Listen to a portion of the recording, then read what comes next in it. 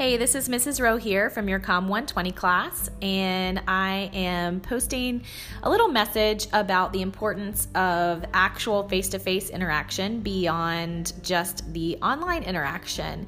And I'm writing this specifically to my online students who may have chosen this class because you don't really want to interact with people.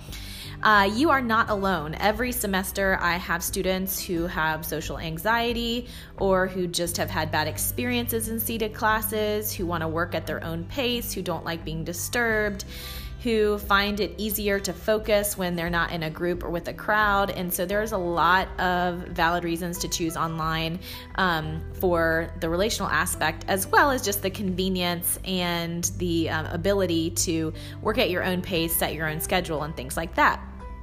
But as you'll read in chapter 1, only online interaction can lead to loneliness. And so if you look at the dark side of communication box on page 7, you will see that sometimes we default to interacting with people through social media or through mediated communication channels because it's more comfortable for us, it's easier for us, and it doesn't require as much face-to-face vulnerability, which can be really hard and take a lot of effort and energy and things like that. I mean, I'm sitting here creating this podcast, having not showered today, and clothes that I would not be in if I was teaching a class with you face-to-face. There's a lot of strengths in being able to have online interaction.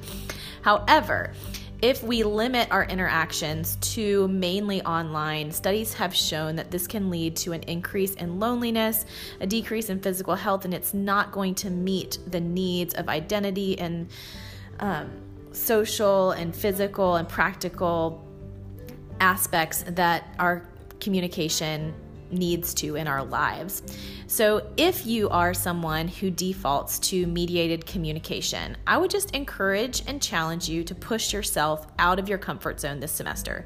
There will be times in this class that I ask you to go talk to a friend or a romantic partner or a coworker and come back and report on what you learned. This kind of forces you to have some face-to-face interaction.